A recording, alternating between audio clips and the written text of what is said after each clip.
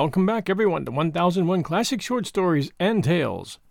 As most of North America, England, and France knows, recognizes, and remembers, June 6th of this year marks the 77th anniversary of D-Day, the day the Allied forces invaded the German-held beaches of France at Normandy. The legendary newspaper journalist Ernie Pyle was there to record what was happening there, and he wrote 3 columns about D-Day, celebrating America's success there. The people back home loved him because his columns often mentioned names and hometowns. Sadly, Ernie was killed in 1945 by a Japanese sniper bullet just months before the war ended, but his love for his country still lives today in his writings. And now, a pure miracle. The first of 3 D-Day columns included, and now, a pure miracle. Normandy Beachhead, June 12, 1944. Due to a last-minute alteration in the arrangements, I didn't arrive on the beachhead until the morning after D-Day, after a first wave of assault troops had hit the shore. By the time we got here, the beaches had been taken and the fighting had moved a couple of miles inland. All that remained on the beach was some sniping and artillery fire, and the occasional startling blast of a mine geysering brown sand into the air. That plus a gigantic and pitiful litter of wreckage along miles of shoreline. Submerged tanks and overturned boats and burned trucks and shell-shattered jeeps and sad little personal belongings were strewn all over these bitter sands. That, plus the bodies of soldiers lying in rows covered with blankets, the toes of their shoes sticking up in a line as though on drill. And other bodies, uncollected, still sprawling grotesquely in the sand or half hidden by the high grass beyond the beach. That plus an intense, grim determination of work-weary men to get this chaotic beach organized and get all the vital supplies and the reinforcements moving more rapidly over it from the stacked-up ships standing in droves out to sea. Now that it is over, it seems to be a pure miracle that we ever took the beach at all. For some of our units it was easy, but in this special sector where I am now, our troops faced such odds that our getting ashore was like my whipping Joe Louis down to a pulp. In this column I want to tell you what the opening of the second front in this one sector entailed, so that you can know and appreciate and forever be humbly grateful to those both dead and alive who did it for you. Ashore, facing us, were more enemy troops than we had in our assault waves. The advantages were all theirs, the disadvantages all ours. The Germans were dug into positions that they had been working on for months, although these were not yet all complete. A 100-foot bluff a couple of 100 yards back from the beach had great concrete gun emplacements built right into the hilltop. These opened to the sides instead of to the front, thus making it very hard for naval fire from the sea to reach them. They could shoot parallel with the beach and cover every foot of the beach for miles with artillery fire. Then they had hidden machine gun nests on the forward slopes, with crossfire taking in every inch of the beach. These nests were connected by networks of trenches, so that the German gunners could move about without exposing themselves.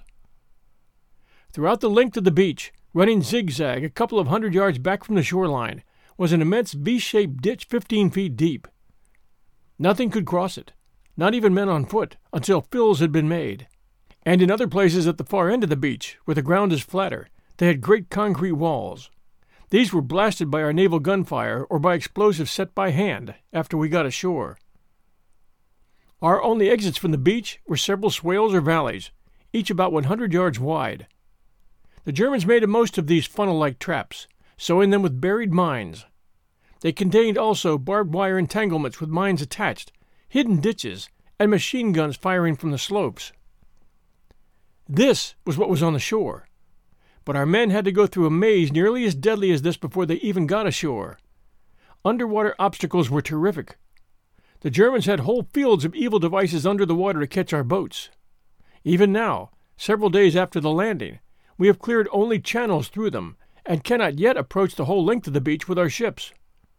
Even now, some ship or boat hits one of these mines every day and is knocked out of commission. The Germans had masses of these great 6 prolonged spiders, made of railroad iron and standing shoulder high, just beneath the surface of the water for our landing craft to run into. They also had huge logs buried in the sand, pointing upward and outward, their tops just below the water. Attached to these logs were mines. In addition to those obstacles, they had floating mines offshore, land mines buried in the sand of the beach, and more mines in checkerboard rows in the tall grass beyond the sand. and the enemy had 4 men on shore for every 3 men we had approaching the shore. And yet, we got on. Beach landings are planned to a schedule that is set far ahead of time. They all have to be timed in order for everything to mesh and for the following waves of troops to be standing off the beach and ready to land at the right moment. As the landings are planned, some elements of the assault force are to break through quickly, push on inland, and attack the most obvious enemy strong points. It is usually the plan for units to be inland, attacking gun positions from behind within a matter of minutes after the first men hit the beach. I've always been amazed at the speed called for in these plans. You'll have schedules calling for engineers to land at H-hour plus 2 minutes, and service troops at H-hour plus 30 minutes, and even for press censors to land at H-hour plus 75 minutes. But in the attack on this special portion of the beach where I am, the worst we had, incidentally, the schedule didn't hold. Our men simply could not get past the beach. They were pinned down right on the water's edge by an inhuman wall of fire from the bluff. Our first waves were on that beach for hours, instead of a few minutes, before they could begin working inland. You can still see the foxholes they dug at the very edge of the water, in the sand, and the small jumbled rocks that form parts of the beach. Medical corpsmen attended the wounded as best they could. Men were killed as they stepped out of landing craft. An officer whom I knew got a bullet through the head just as the door of his landing craft was let down. Some men were drowned. The first crack in the beach defenses was finally accomplished by terrific and wonderful naval gunfire, which knocked out the big emplacements. They tell epic stories of destroyers that ran right up into shallow water and headed out point blank with those big guns in those concrete emplacements ashore. When the heavy fire stopped, our men were organized by their officers and pushed on inland, circling machine gun nests and taking them from the rear. As one officer said, "The only way to take a beach is to face it and keep going. It is costly at first, but it's the only way. If the men are pinned down on the beach, dug in and out of action, they might as well not be there at all. They hold up the waves behind them, and nothing is being gained." Our men were pinned down for a while, but finally they stood up and went through, and so we took that beach and accomplished our landing. We did it with every advantage on the enemy's side and every disadvantage on ours. In the light of a couple of days of retrospection, we sit and talk and call it a miracle that our men ever got on at all, or were able to stay on. Before long it will be permitted to name the units that actually did it. Then you will know to whom this glory should go. They suffered casualties. And yet if you take the entire beachhead assault, including other units that had a much easier time, our total casualties in driving this wedge into the continent of Europe were remarkably low. Only a fraction, in fact, of what our commanders had been prepared to accept. And these units that were so battered and went through such hell are still, right at this moment, pushing on inland without rest, their spirits high, their egotism in victory almost reaching the smart alecky stage. Their tails are up.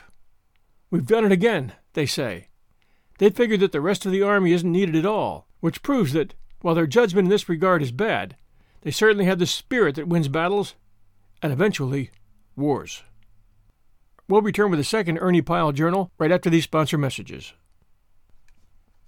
And now, back to our story. Ernie Pyle's second D-Day missive is called The Horrible Waste of War. Normandy Beachhead, June 16, 1944. I took a walk along the historic coast of Normandy in the country of France.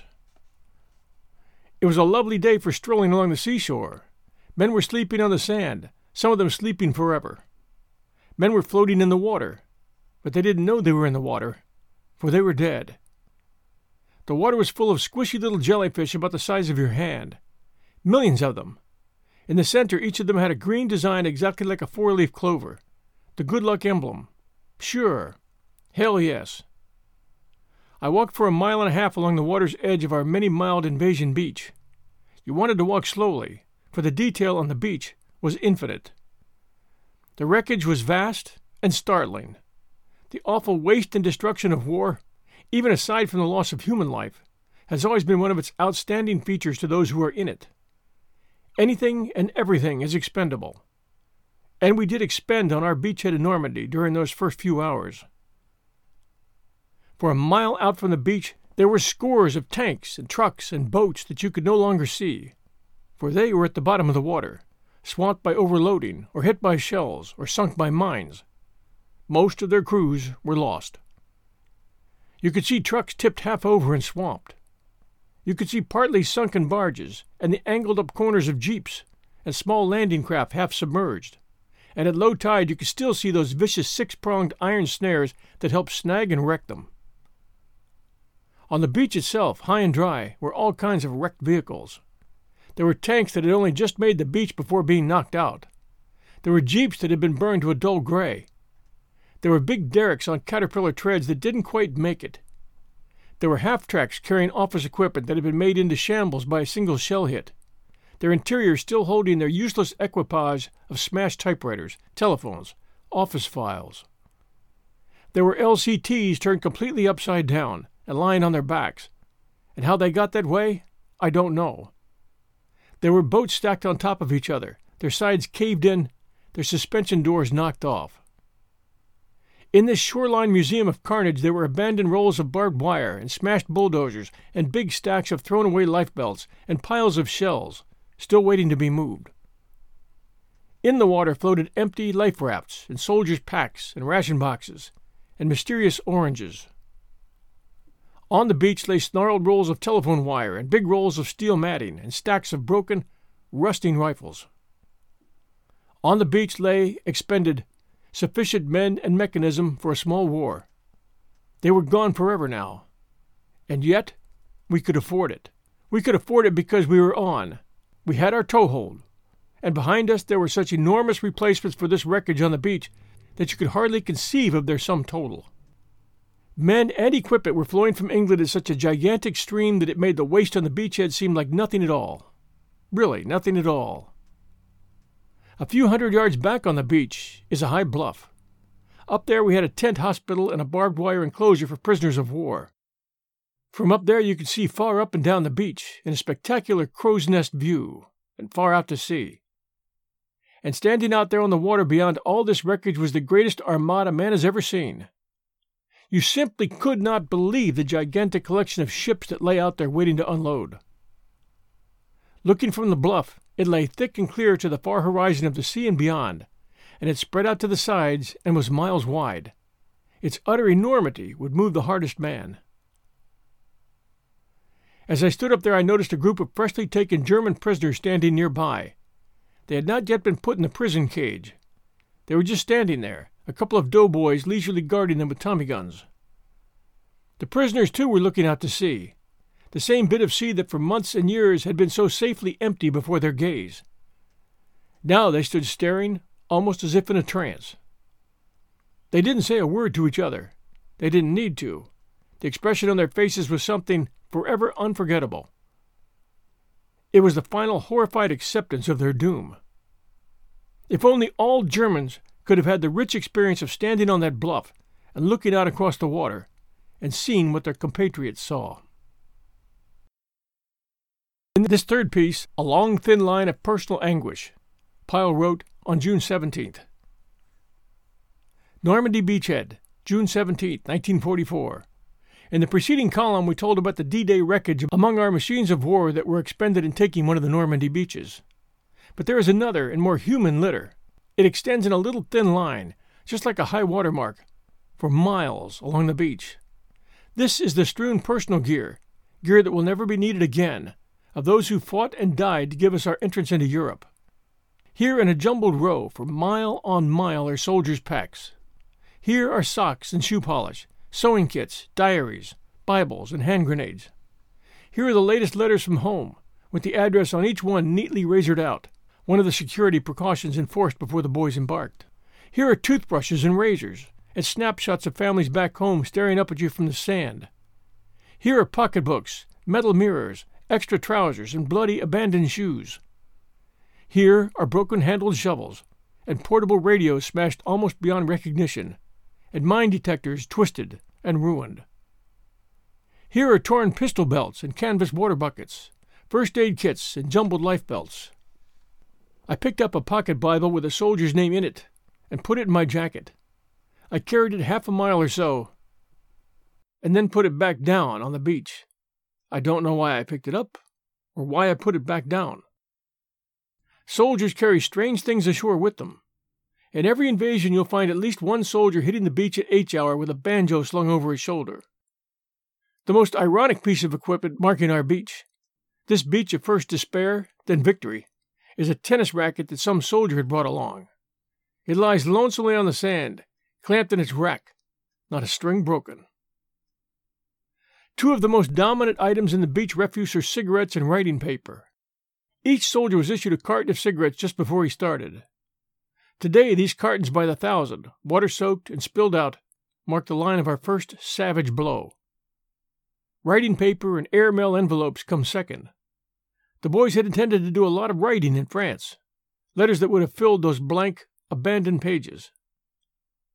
Always there are dogs in every invasion. There is a dog still on the beach today, still pitifully looking for his master. He stays at the water's edge, near a boat that lies twisted and half sunk at the water line. He barks appealingly to every soldier who approaches, trots eagerly along with him for a few feet, and then, sensing himself unwanted in all this haste, runs back to wait in vain for his own people at his own empty boat. Over and around this long, thin line of personal anguish, fresh men today are rushing vast supplies to keep our armies pushing on into France. Other squads of men pick amidst the wreckage to salvage ammunition and equipment that are still usable. Men worked and slept on the beach for days before the last D-Day victim was taken away for burial. I stepped over the form of one youngster whom I thought dead, but when I looked down I saw he was only sleeping. He was very young and very tired. He lay on one elbow, his hand suspended in the air about 6 inches from the ground, and in the palm of his hand he held a large, smooth rock. I stood and looked at him for a long time. He seemed in his sleep to hold that rock lovingly, as though it were his last link with the vanishing world. I have no idea at all why he went to sleep with the rock in his hand, or what kept him from dropping it once he was asleep. It was just one of those little things without explanation that a person remembers for a long time. The strong, swirling tides of the Normandy coastline shift the contours of the sandy beach as they move in and out. They carry soldiers' bodies out to sea, and later they return them. They cover the corpses of heroes with sand, and then in their whims they uncover them. As I plowed out over the wet sand of the beach on that first day ashore, I walked around what seemed to be a couple of pieces of driftwood sticking out of the sand. But they weren't driftwood. They were a soldier's 2 feet. He was completely covered by the shifting sands except for his feet. The toes of his GI shoes pointed toward the land he had come so far to see, and which he saw so briefly. May we never forget the sacrifices that those men made for our freedom. We'll return next Sunday night at 8 p.m. Eastern Time with a brand new story at 1001 Classic Short Stories and Tales. This is your host, John Hagedorn. Reviews are greatly appreciated.